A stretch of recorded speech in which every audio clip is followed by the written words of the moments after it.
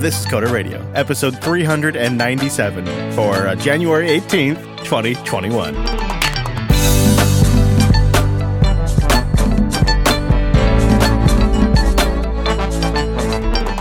Hi, everyone, and welcome into Jupiter Broadcasting's weekly talk show, taking a pragmatic look at the art and business of software development and the world of technology. This episode is brought to you by Cloud Guru. Cloud Guru now includes Cloud Playground, Azure, AWS, or Google Sandboxes on ACG's credit card, not yours. Get certified, get hired, get learning at cloudguru.com. Who, me? Yeah, thanks for asking. Yeah, I'm Chris, thanks. But what really matters is our host, Mr. Dominic. Hello, Mike. Hello, Mr. Fisher. How are you? Oh, I'm pretty good. Sitting here in my minimum viable robe, enjoying a nice, comfortable, because I keep it a little cool in the studio in the winter. I like to keep the window cracked during the day. That's okay. Ask me what I'm wearing. What are you wearing? An ATP shirt. I'm not sure if that's supposed to cut or... I don't know. It's supposed to get feedback on YouTube. That's what it's supposed to do. There is that. Yeah, I got stories for you today. Oh, go. Let's do it. Let's just get right in. First, I wanted to, you remember Avid? He's written in before to the show. Remember him? Mm-hmm. Remember him? It's been a while. Spend some time, my old friend. Stay a while and listen. That's right. That is exactly what I was the reference I was invoking. Well done, sir. Well done. Yep. Stay a while and listen. Wait. We have Deckard Cain on the soundboard, and I didn't know this. Yeah, well, yeah. It's because it's usually on the Linux Unplugged one, but every now and then I let it bleed in. Because, it's Deckard Cain. Stay a while and listen. I love it. I don't remember what we're talking about. Go ahead. He's been a listener since 2009, and he says, I just wanted to show or throw a shameless plug towards you guys. In the last episode, you mentioned iTerm, and you mentioned AWS. It does sound like us, Mike. Those are things we would mention. It does sound about right, doesn't it? Yeah. He said, I just wanted to throw you this. It's a GPL project that scrapes AWS and DigitalOcean to create dynamic profiles for iTerm for easy SSHing. It also creates an SSH config entry with the same information if that's the way you prefer. He says he'd love to get some information from people on or patches to support Linode or Azure or other cloud providers. And there's also Windows support for MOBA Xterm. How about that? So he essentially, I guess, uses the API to figure out what your DigitalOcean droplets are or what your AWS instances are, and then auto builds out iTerm connections for you. See, you should be trying iTerm. That's what this is about. You realize this is because you besmirched iTerm. I have some thoughts on iTerm, but let's just keep moving. I was going to give it another week. Oh, wow. Okay. Again, you besmirch a great terminal. You're besmirching. I didn't say I besmirch. I just said I had thoughts. I know, but they're probably besmirchy thoughts. I would say they're besmirch adjacent. Yeah. Besmirchish, you might say. I would say they're like the... You know what? Let's just keep moving. Okay, all right. I just think it's a nice little terminal. I got it configured the way I like, but I understand. I think you and I wouldn't configure our terminal the same way. Just saying. All right. You know what? Next week, we can have the terminal off. Then Mike writes in, Mike K, listener Mike, big fan of the show, he says, and by the way, can't wait for the robes to drop. Absolutely. God damn it. He says, I have this question haunting me for a while, and I had to ask it here. What is so terrible about an Electron app?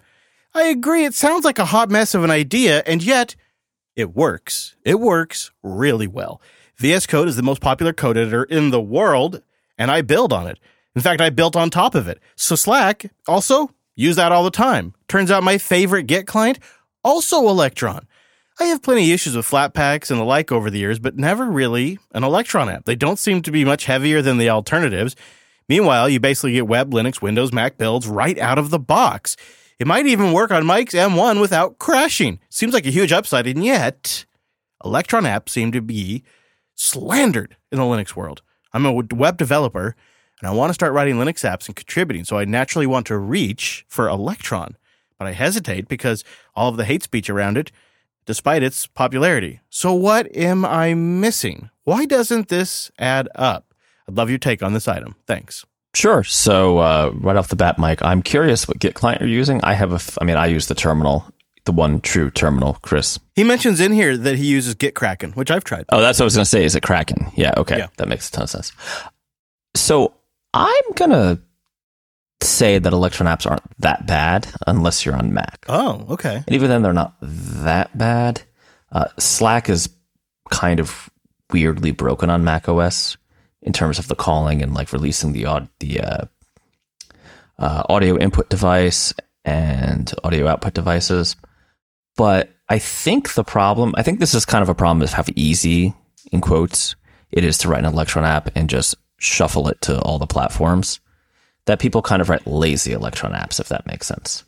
Yeah, it does. Or it's just a non-optimized version at least. Like I can tell you when I'm working on Mac, I notice the Electron apps a lot more because, they're not bespoke and didn't cost me, 27 Starbucks lattes. Yeah.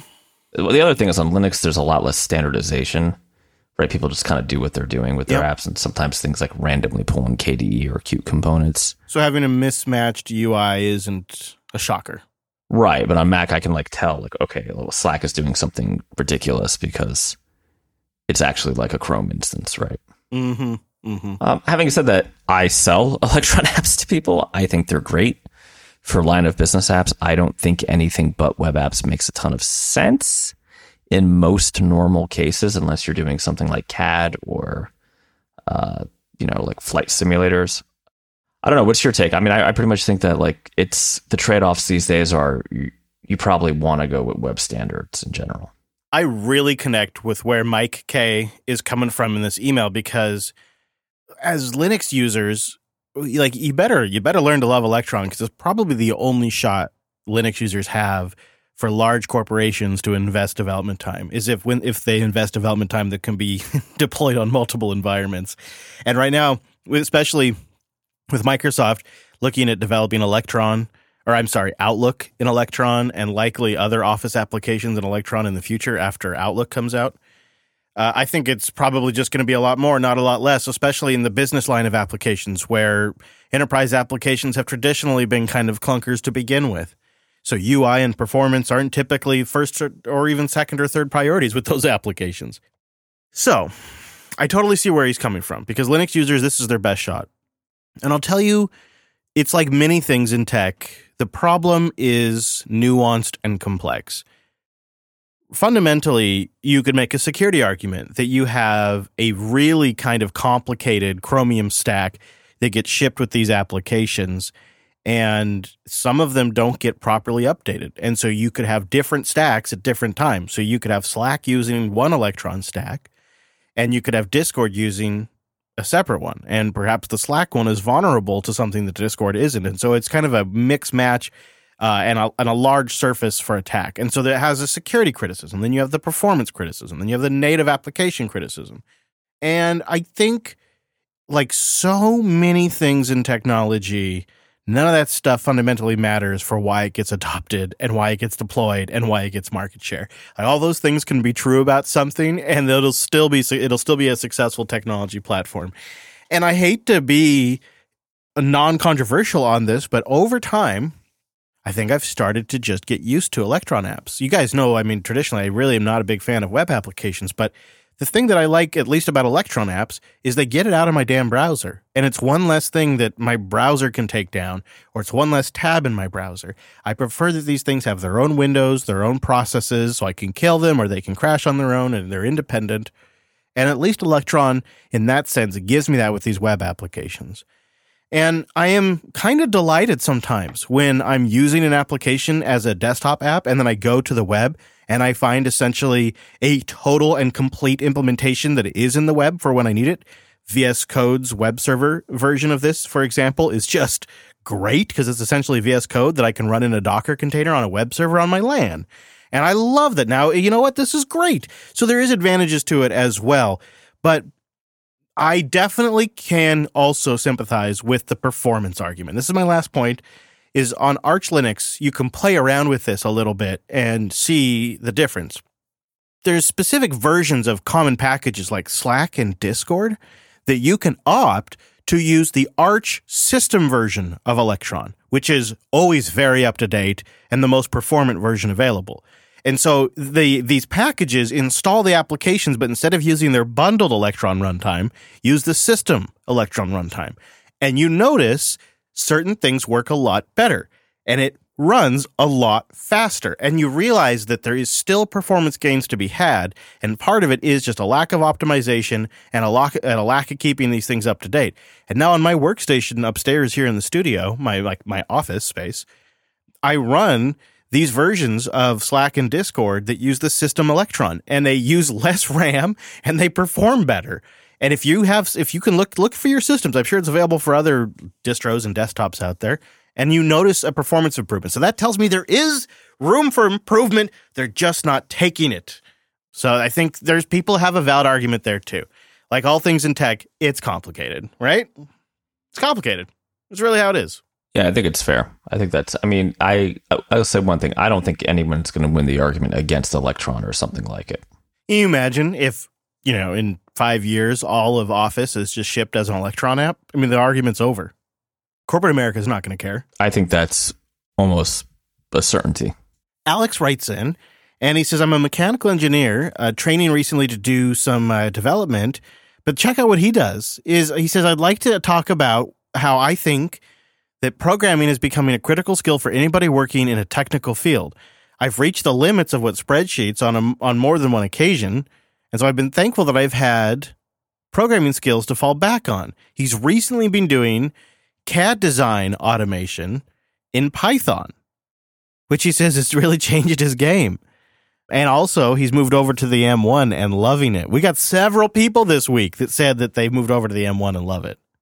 Some M1 love in that email. M1 grand loving, if you catch my drift. And then he asked if I've launched a network-wide support, so you can get a membership and get access to all the show's special features. And I was really, really close, but it backfired on me, so I kind of hit the pause button. That's not out yet. But I am hoping to make good for anybody who's a patron at patreon.com/JupiterSignal. Whatever I come up as a bundle, I'm going to try to include everybody over there. So Jasmine writes in, and we were asking people how they test, and she says, how do I test? Painfully. I'm working, I know, I love that. I'm working on an enterprise application in a mono repo built on a Java 8 and Docker. All our builds use Apache Ant, and we do our unit testing with a combination of Junit and I think it's Mockito. The problem is, besides Java 8 woes, our unit testing is old, crusty, and all around a bad time.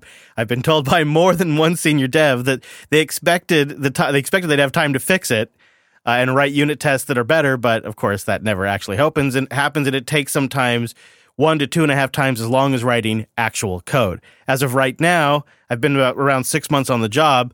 They are sadly correct, as I have learned. Our unit testing is functional integration testing by just a different name, causing nearly everything to be extremely complex and complicated.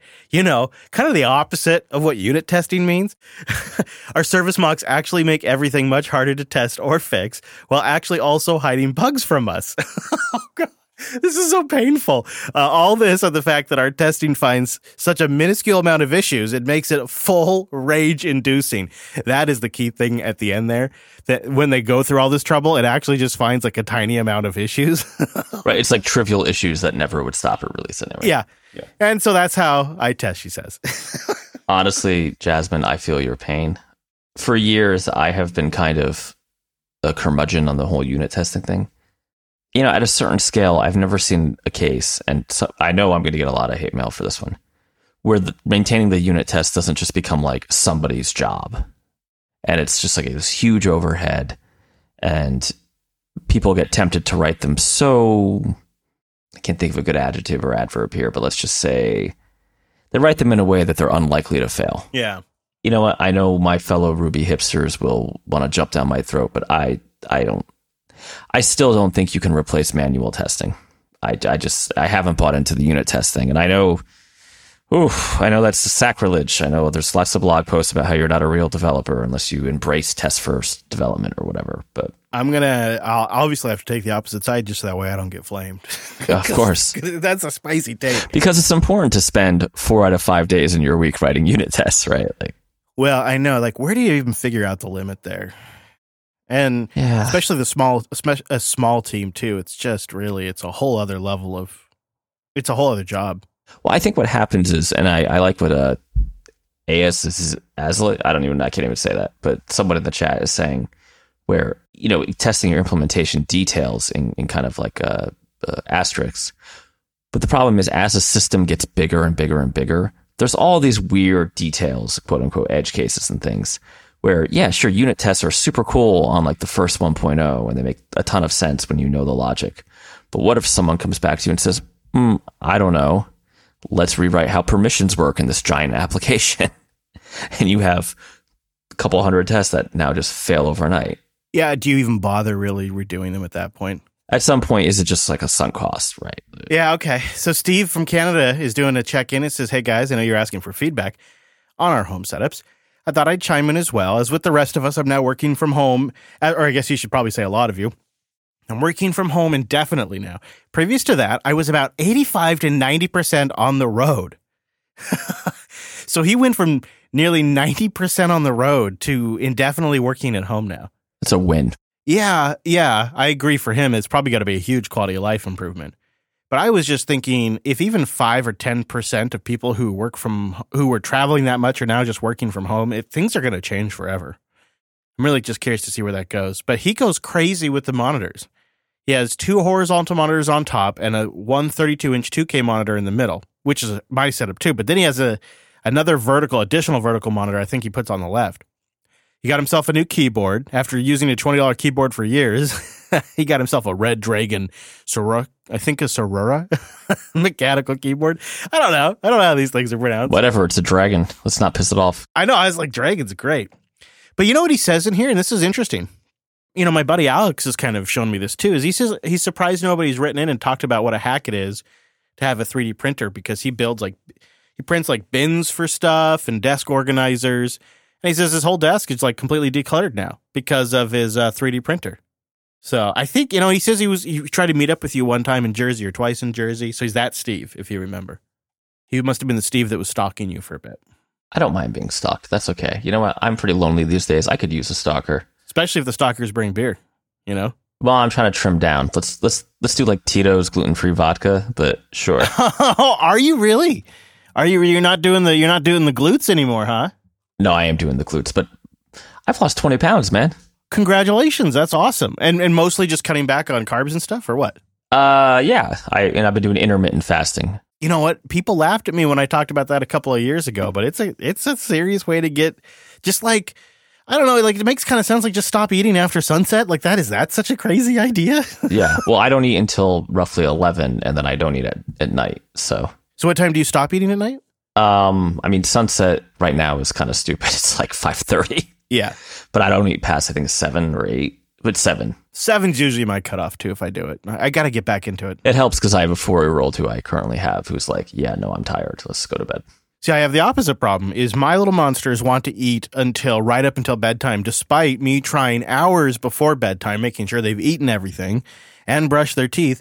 They still get hungry right around bedtime constantly. They just are little weeds, and it's cliche to say it, but I legitimately have no idea where they put it all. It's something else. Oh no, my son's the same way. It's like I bought a giant bag of apples, and I'm like, this will last a week. Yeah. And I was at Publix today buying another bag of apples, and it's Monday. I bought it. Granted, I brought it on Friday, but yeah, this will last a week, and it's gone in a day. Yeah, cut out beer, cut out and it's basically, if you want to drink, it's just like clear liquor, but like club soda, no tonic, no mixers.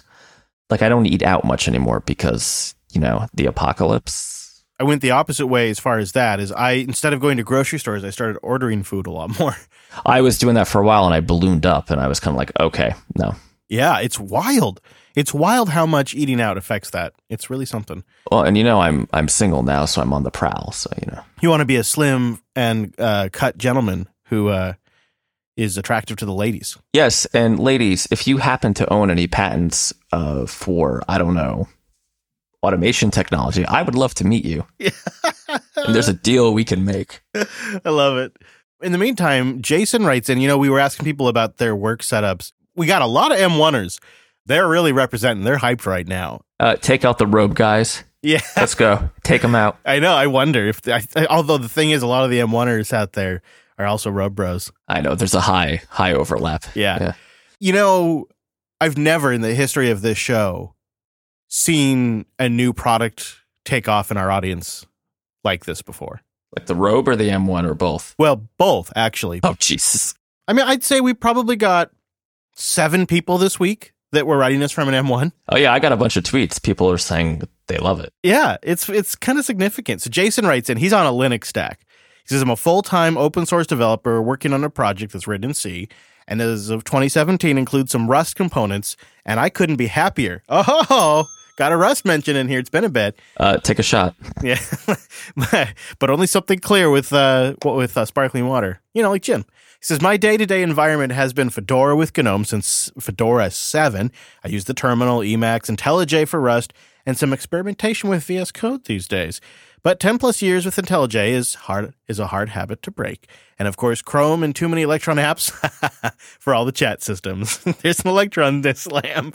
In the evenings, I play with writing crypto trading bots.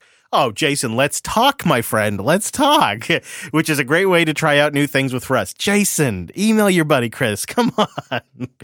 Let's get some Ethereum action going. Jesus Christ. Rogues and Ethereum. That's... I know, right? Well, come on. What else have I got going?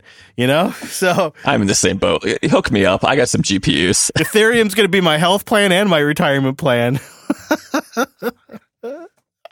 Ice says I have an aging i7 overclocked to 4.2 gigahertz, NVMe's and AMD RX 580s. Sounds a lot like my setup. And I have some off-lease Xeon servers in the closet running Elasticsearch, Plex, etc. Keep up the great work. I appreciate Jason telling us about his server setup too. People didn't really tell us if they're running any home server infrastructure. So that's your next question. Shoot, I should have asked you last time. Do you have a little home setup system? Maybe some VMs for testing, some CI stuff? Let us know, coder.show/contact. Yeah, I actually was wondering that too. With COVID and everything, are more people just being like, to hell with it, let me just run a server in... Maybe that's why people are buying Mac Minis. So Ashish wants to write in to make me sad. M1 Air with 8 gigs of RAM, he says, I mostly do back-end Node nowadays, also deploying to Lambda, and I have yet to feel constrained by the 8 gig limit. Now, you got one with 16 gigs, right, Mike? Yeah, because I like to light money on fire, but let's just keep moving. But have you noticed it being a limitation in terms of performance at all? What I've noticed is that it makes me want to take this iMac Pro and drop kick it. But you haven't ran out of RAM, right? Never. I haven't even seen a stutter. I think unless I'm doing multiple VMs, I could really make 16 gigs work. I prefer to have, actually, I don't even need 32. 24 would be the sweet spot. But anyways, he doesn't know if he'll hit that limit yet, but he's does plan to do some VMs soon. He initially got the M1 because his web meetings on his laptop were just sucking, and he wanted to appear at least somewhat presentable. Yep. And so he got the cheapest MacBook Air possible. He says, to make me a little sad, though, me, Chris, I'd expect the desktop to also go the way of the console when ARM and RISC-V come to x86 home turf. I like being able to load whatever I want on there. That's my thing. That's the thing about the x86 platform is you could always build your own beast if you really had to. You could go crazy with some Threadripper system and 128 gigabytes of RAM and 24 terabytes of internal storage. You could really go nuts with some of these. I was looking at the Lenovo P60, which is a Threadripper-based Linux workstation that starts at around $6,000. And you look at the Thelio, which you can just spec out to be an absolute monster. I bet it's going to be a long time before Apple meets that kind of performance. How much you want to bet? Put it in the only currency you actually care about, robes. I'll bet you a robe. Bet me a robe? All right. I bet you a robe with a selfie, So we have a topic. We should wait till we get there, but I have some thoughts too. Datadog.com/Coder Radio. This episode right here, it's sponsored by Datadog. Now, who is Datadog? Well, they're solving big problems for you. All your applications, all your systems across all your clouds in one place. They're the unified monitoring and analytics platform that gives you comprehensive visibility into your cloud, into your hybrid clouds, like you got some on-prems. Yeah, they're going to do that. You quickly analyze the performance of your Linux servers. You get beautiful real-time dashboards. Got to go see these dashboards at their website. Go to datadog.com/Coder Radio. You can customize the dashboards and troubleshoot issues in seconds with a unified view of your metrics, your traces, your logs, all in one place. And then you have turnkey integrations with over 400 technologies, so really make it easy to just plug in and start working. You can use Datadog to watch key metrics on your Linux boxes, compare them with metrics from, say, just the application inside a container. I mean, you get real full-stack visibility with these tools. You should really check it out. They rewrote some of their agents semi-recently, a couple of years ago now. And they've iterated on a few times in Go, and it's super simple to get up and going if you need one of those tools. Their integrations are just really fast and straightforward. And you can start a free trial. If you create one dashboard, you get a free Datadog t-shirt by supporting us and checking out datadog.com/CoderRadio. Support the show, free swag, unify your metrics. It's a win-win-win. Imagine it. You're troubleshooting a problem. One team needs to communicate with another team. Datadog can help you visualize it all across the entire infrastructure. Datadog.com/CoderRadio. Little bit more feedback, and then we will continue on. We have so much email. It's great, and I really actually appreciate it. I love it. It's exciting to open it up and go, man, look at all these people that wrote in. And we had one really cool one. We had a listener who's specializing in high-speed optical transceivers. How about that? Gabriel is a software engineer for a small company specializing in these optical transceivers, and the team is developing a new transceiver from scratch. He writes the firmware for the transceiver in addition to any programs that need to interface with it for testing, for development or production uses. And he says, since I'm working with embedded devices, my day-to-day involves reading too much documentation for too little information and dealing with hardware oddities and working around limited development software. I am forced to use Windows as the tool chain for the microcontroller we're using. It's proprietary. It only works on Windows. The compiler is built into the proprietary IDE. Actually, he says, thank Jar Jar. It's not based on Eclipse. You so welcome. Built in, you gotta love that. It looks like it was pulled right out of Windows 95. It says, there's a few desktop applications I do write. My go-to language is Rust. Second Rust mention. It's a double. I'll be honest, I don't make anything more complex than a CLI application, but the library is available for us to make it so easy. I've been using Rust for years, and I've loved nearly every moment of it. If I say much more than that, I'll just start sounding like a fanboy. Keep up the work. Thanks, you too. If you're gonna be a fanboy, Rust is obviously the right choice. Not bad one, right? Right? I mean, yeah. It's a language that punishes you up front. so you don't get angry customers later. That's kind of all I want. Okay, so this is our last one today. Brian writes in, he works for a U.S. hosting company. We're not going to say which one. He says they got great sysadmins, a good solid sysadmin team, but he is the sole developer for the entire company. Oof. So his roles range from a small command line utility to distribute services and some of their microservices to entire front ends written in React. He also ends up doing a lot of his own DevOps work to support his applications. Can you imagine? Like, Brian must be like tense and stressed all the time. Like, just yikes. Brian, convince your managers to hire a vendor to help you with that development work. Right. And I just happen to know one, the Mad Botter in Florida. Boom. No, but kidding aside, that's terrible. Yeah. That's just a lot of ground for one person to cover. It really is. And to make things a little more challenging, there's several thousand servers that are running Windows. So he has to write a lot of stuff that interfaces with them too. He runs Fedora on his workstation. He's got an XPS 15 for that. Good choice. Yeah, right. But his predecessor, I think, used a lot of .NET, so he's been learning it, been picking it up. And he's actually pretty happy that he can get it working as well as it does on Linux, and management is happy that he's using their preferred language, so that's all actually kind of working out pretty well. He says as a hobby, he recently branched out to writing small GTK-based applications in C, and he's making inroads into learning things like Rust. It's a Rust week, Mike. It's a Rust week. It's time to hit the ground, folks, because that's a triple shot. No kidding. People are going to get wasted. He says, all the best. Thanks, Brian.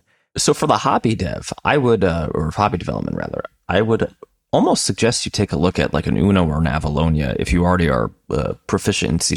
I know you're doing it for a hobby, so maybe you want to branch out. But if it's something you need for yourself or you just want to put out there, if you're familiar with the .NET stack, those are, I mean, I've done quite a bit of Avalonia, a little more than I'd like to admit to be totally honest with you.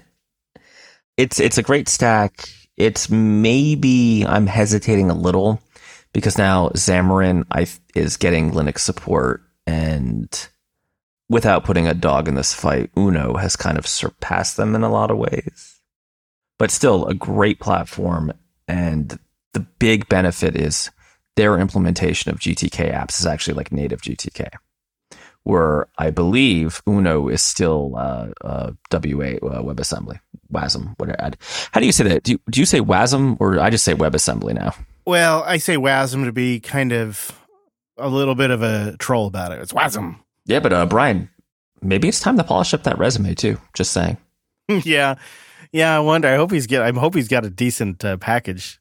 I mean, payment package. I was going to say, really, Chris? It's just, that's not the way we do the show at night and we're just a little looser than we used to be. I was thinking payments and like bonuses and health insurance, the whole package. Wait, health insurance? Yeah, I know, right? What do you mean, Sweden? I don't even get me started. You know what? All the European listeners get mad at us every time we do that. They roll their eyes at us whenever we talk about health insurance, ISPs, or cell phone plans. Remember the dude who was like, just come move to Germany? Yeah. Yeah. He's probably right, though.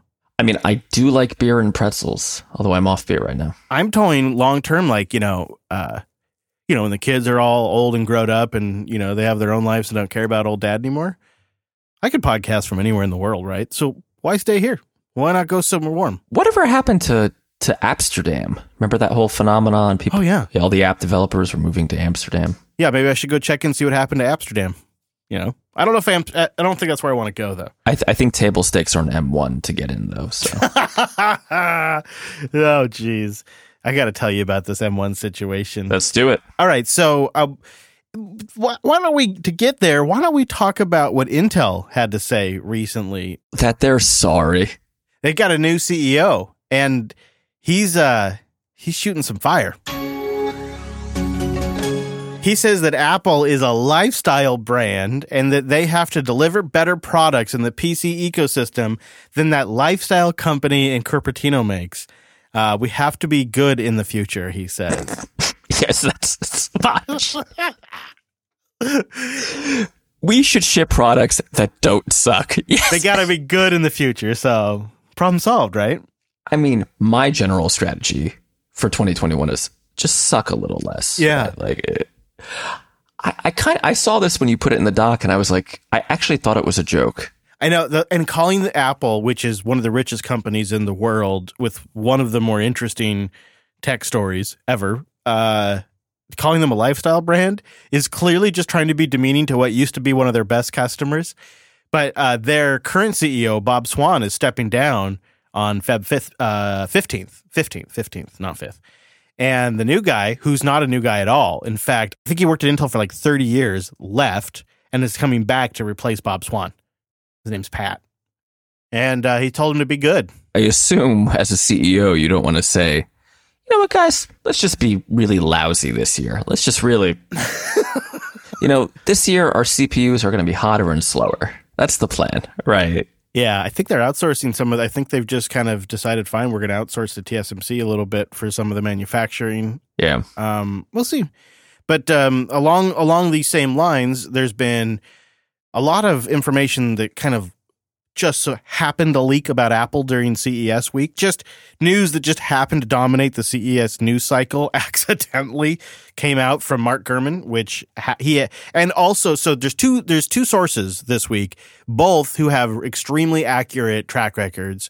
Ming-Chiao Kuo and Mark Gurman have really significantly pretty accurate track records. They are saying that Apple has a brand new strategy for the Apple processor-based 14-inch and 16-inch MacBooks that will be coming out this year featuring Apple Silicon.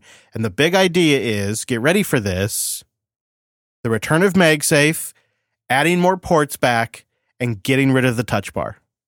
Literally just undoing and wiping away the entire Johnny Ive era because the keyboard's now gone, touch bar's now gone, and bringing MagSafe back would basically wipe out Johnny Ive's touch on the MacBook. Kind of admitting that the last 5 or 6 years or 7 years or whatever it's been of MacBooks was a failure. Yeah, one of the things I love about my Air is it does not have a touch bar. I guess I never really used it enough to care. I don't know. It just seemed fine. But yeah, it seemed like extra taps to do basic things like turn up the volume. Every once in a while, the touch bar gets weird. But we don't need to bash on it because it's obviously going away. That's the real meta story, though.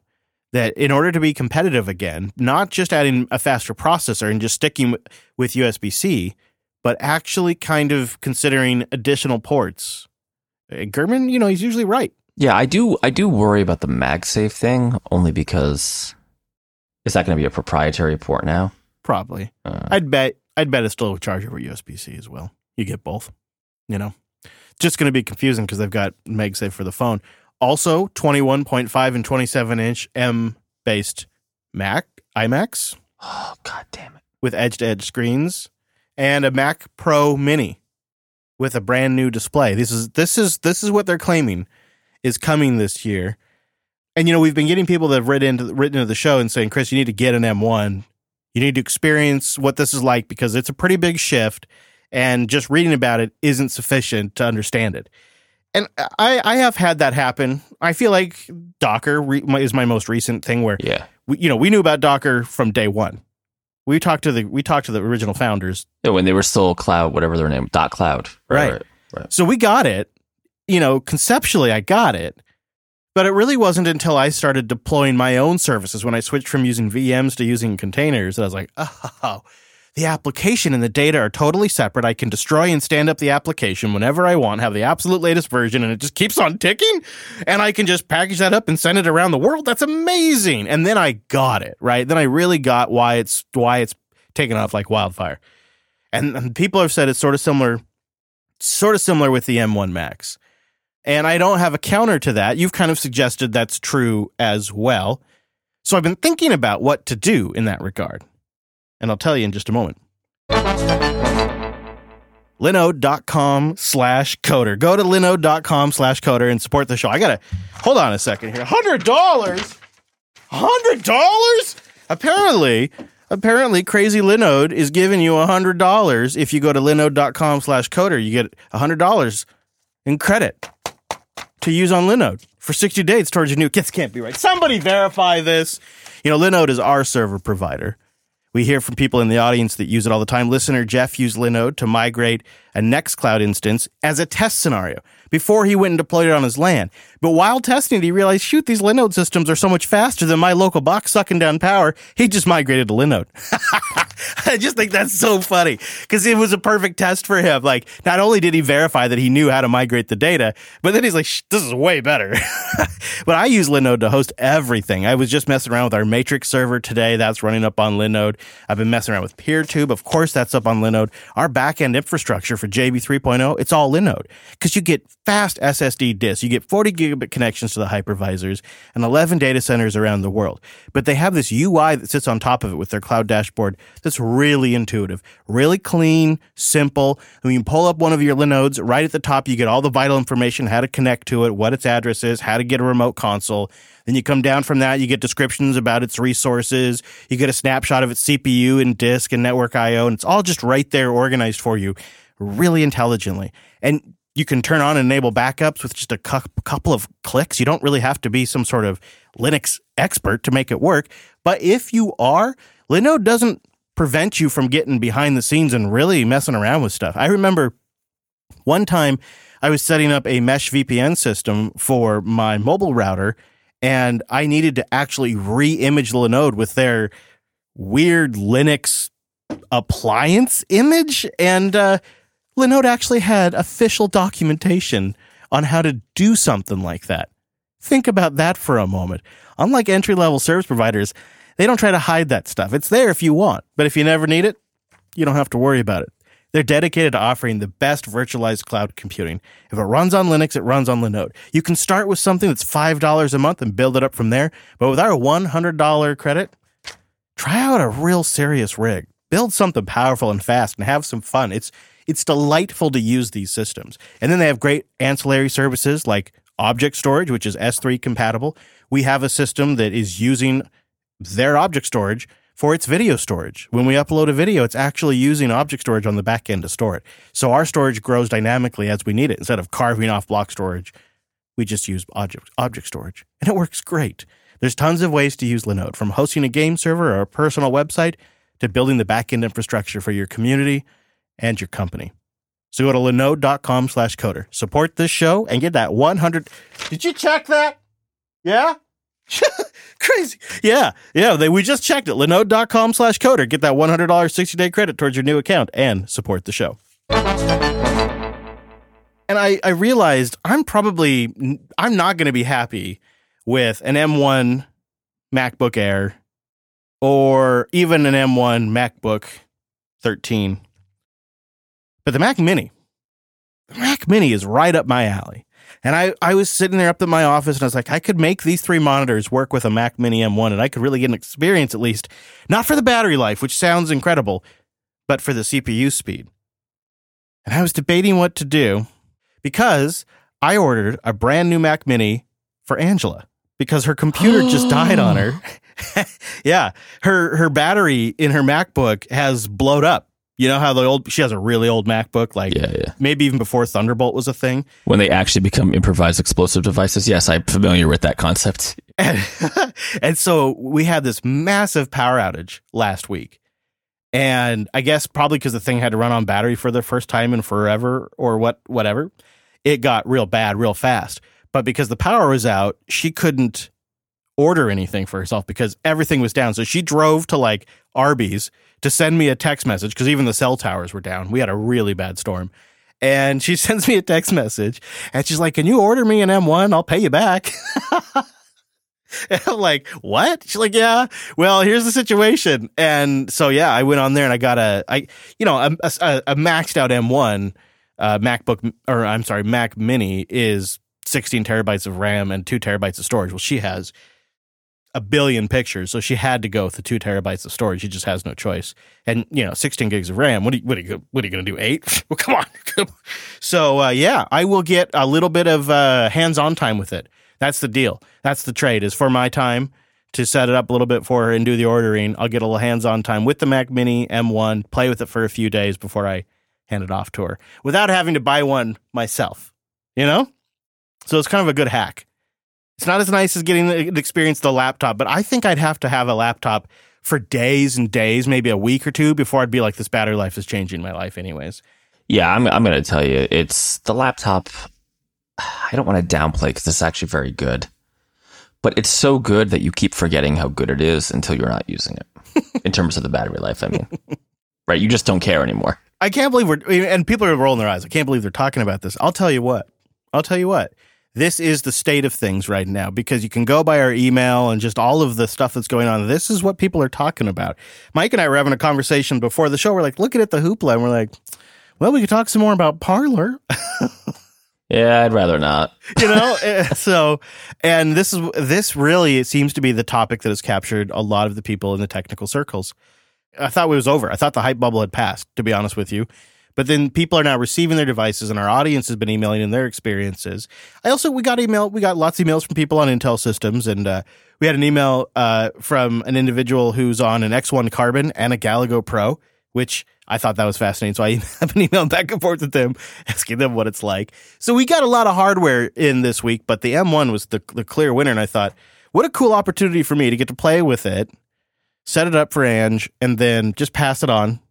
Because it's not the right machine for me anyways. No, I mean, I will pour a little bit of bucket of cold poop on these rumors, though. I find it hard to believe that they're going to release Apple Silicon iMacs and a smaller, presumably, more modest version of the Mac Pro in the same year. That just and a new Apple display. That just seems like a lot. Well, I think it's sort of like a rip the Band-Aid off kind of thing, possibly. You think so? So this is just like we're going for it? Well, and also this transition has been in the works for a long time, so they may have already had a couple of year lead to build these systems. Maybe that's possible because they haven't been doing a lot with the iMac. They've just kind of been revving it. They haven't really done anything. They haven't really changed the screen. They haven't changed the big old chin. Nothing. And I've always thought they must be waiting until they make that ARM transition and then they're just going to roll it out. And I wouldn't be surprised if that's exactly the case. Well, it's going to be terrible when the base or two-step up iMacs trounce the iMac Pros. I'm just, maybe it's a little personal for me, but... Well, I think that's what's selling them is the performance. And you do wonder if it's already kind of getting to the point where it's pretty competitive, what does it mean when it's even significantly more performant? I don't know what it is in me that worries a little bit that it's it's going to create this exodus of the Intel market, which just is absolutely ridiculous because I'm only talking about one category of user. But I think that's the concern in a sense, is like, what if they have something here that's so significant that it kind of just makes everything else look too old and slow. Like, I'm already feeling that a little bit. Like, I look at that X1 Carbon, which I just got, and I'm like, maybe I should sell this thing because it doesn't really, it doesn't feel like it's new and like the most modern thing I could be using as fast as possible. And performance is a big deal for me. It's something it's a serious thing for me. It is, but I think there's a lot of the market who doesn't want to run Mac OS, right? There's a lot of market who's frankly on Windows, right, for various reasons. Yep, absolutely. I mean, Linux market share is obviously small, but I guess I don't see a lot of platform switchers because of this. Maybe I'm wrong, right? Well, your point about macOS is kind of a good one. Yeah. Not to talk about Parler, but to talk about Parler just a little bit. It runs on Xserves because that's all they could find. Sorry. Yeah, that's all that Russia's got. I watched all of that go down and I thought to myself, this is probably why ultimately it's better to build my own infrastructure where I can, self-host my own software and my services when I can, and use a platform that isn't tied to a single company, even for my computers as well. And I wonder if I will get to a point where it just simply doesn't matter how good of a system they make. As long as it says fundamentally flawed, that it's Apple that controls it, I'll never be fully comfortable with it. You know, no one tells me when or what updates I have to do with Linux. Nobody tells me what software I can or can't run with an x86 machine and Linux. And maybe that ultimately will end up being more important than having my applications load a little bit faster. I'm not sure, because there's like ideals and then there's the actual like practical day-to-day getting your work done, pragmatic stuff about it, you know, like. But I have been thinking more and more about how like that single source of control. And it's the same issue with YouTube. All these platforms where these big companies are controlling them, it just takes them flipping a switch in San Francisco to shut your business down. Well, I would say the YouTube situation is far more severe. Okay. I mean, I don't think, if I write an app for Android or an Electron app for a client and Apple's annoyed, they're not going to like disable my MacBook Air remotely, right? Right. That's crazy. Worst case with Apple's, they're going to disable a developer account or something. Right. But even then, I will, we've bashed them a lot over the years. I will give them one thing. They have never messed with my developer account for the consulting business, even when they threw us off the iTunes charts. Mm-hmm. And they only had an accident where they somehow missed the review or something. Right. See, it's funny because you mentioned YouTube and that just triggered me a little bit because that is the kind of platform control that scares the crap out of me. Like the content stuff. Because I somehow have YouTube Red or Gold or... Yeah, YouTube Premium. I had Google Play Music and I loved it and then they took it away from me. So they gave me something else. So I don't know. But it's kind of like how I listen to all my music now. But they just kind of pick what I listen to. And then you fall asleep listening to YouTube videos. Like I listen to... every once in a while, I'll listen to the Xamarin videos, and I wake up, and it's like some crazy right-wing dude. Right? What the hell? You're always 3 videos away for some crazy rabbit hole conspiracy theory thing. Yeah, it's usually like Jordan Peterson's The Gateway Drug, and then you're just like... Yeah, you're always... You fall asleep for a few hours, and then all of a sudden, your Facebook ads have dramatically changed. You're always 3 videos away from Jordan Peterson. I don't know, man. I just wanted to learn how to use this new XAML component. So, geez, there's a Python library I was curious about. I mean, my whole thing with the M1 is I love it. It's great. But if System 76 or Dell releases a Linux machine that can go toe-to-toe with this MacBook Air, then great. That's what I want. I think competition is good. I think, yes, I will say it, Apple's ahead, right? But isn't this an opportunity for the other vendors to kind of get their S together? Well, I don't want to go all our mess on you here, but I don't think they're ever going to because, I mean, look at this. Look at this. We're 30 plus years into Apple being a thing, and they're still lapping everybody. I mean, let's be honest about it. They really are. The build quality, the performance, the integration with the OS. It's a dream for other vendors to have that kind of level of integration and control. And we're not just talking about control. We're talking about some of these vendors who are manufacturing things are on the line Like their survival depends on Apple. Apple has ultimate control of the supply chain relationships, of everything, from the chips, from the glass that's on the screen to the bits, all of it. And nobody's matching that. I don't think people are going to catch up. I think there will be equivalences. There will be places where they maybe surpass them in some areas, but as a whole complete product and package, Android hasn't managed to do it yet for the iPhone. It just doesn't seem to be happening. Hang on. That scrolling Project Butter has been going on for 7 years, and it's going great. That's a deep ref. That is...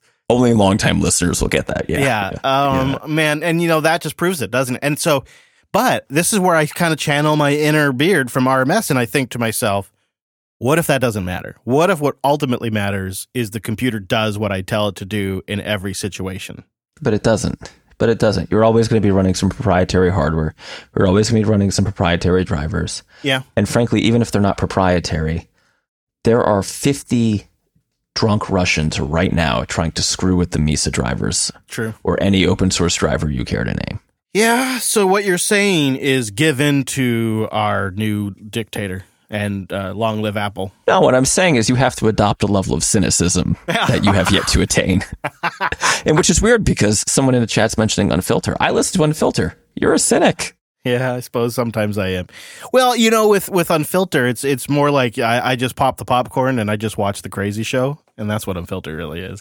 But with this, it's like, I guess I look at this and I think, this is my ultimate thing, but just what if someday somebody decides, those hippies who propose the free software should take over the world, they're dangerous. And somebody says, we got to shut down that Linux Unplugged podcast. It's dangerous. I'm going to be really glad that I'm not making my entire living off of YouTube or some other platform that could just turn off the access like that. And I think watching these last few weeks, there's something there. I don't know what it is yet, but there's something brewing in the back of my mind where I'm like, something has shifted. The way I look at this has shifted. And I bet for a lot of other people, it's shifted as well. And I don't know if it's shifted for the better or not. Maybe, but I feel like something isn't the same anymore. Is it possible that you feel that these for-profit corporations have way, way too much power? Yeah, I mean, that is definitely the case. That's totally true. Right. I mean, the fact that Apple could effectively put any podcast out of business tomorrow seems like a lot to me. Seems bad. Right. Bad. Yeah, that does seem bad. Yeah, I guess decentral. And it seems impossible because it really is just perhaps we're too late stage in it, perhaps. And late stage, right? We're late. Don't you think? Like we have our big companies, we have our app. Are you going to say rent seeking next? Because we know. No, I just mean like we're too late stage in development of this particular technological cycle. You have your big players, you have your platforms, you have your silos.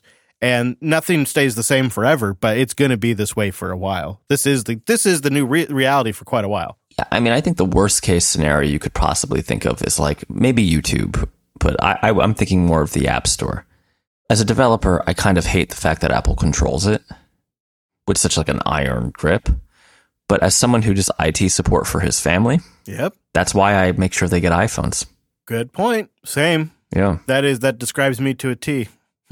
So I don't know. So you're saying I want my cake and I want to eat it too, is what you're saying. That's what you're saying? Who doesn't? Unreasonable expectations. What I need to have are lowered expectations. Well, you do run Fedora. I like Fedora. I actually like Fedora quite a bit. I think it's a good little operating system. It's no Arch. Oh, Jesus. All right, let's wrap it up right there. I think that's probably it. We're out of material if we're talking about Arch. Go get Mike on Twitter. He's at Dumanuku. His company is at the Mad Botter Inc. Is there anything else you want to mention, Mr. Dominic, before we... Yeah, don't forget the Coder QA. Subscribe. I think it's $10 a month. Well, cheaper than that. It's even cheaper than that. Cheaper. CoderQA.co. And you get a limited ad feed as well. You get the Coderly report. That's out. It's awesome. So go get that. If you haven't got it, I don't know what your problem is. CoderQA.co. It's cheaper than Disney Plus. They spent all their money on M1 Max. That's their problem. That's what it is. Yeah, that's what it is. Yeah. I'm at Chris Lass. The network is at Jupiter Signal on the Twitter, which is a horrible platform you shouldn't use, and the show is at Coder Radio Show, but I wouldn't follow it because it's Twitter. Links to what we talked about today, they're at coder.show/397, and our contact form there's too. Thanks for joining us. Join us live next Monday. See you next week.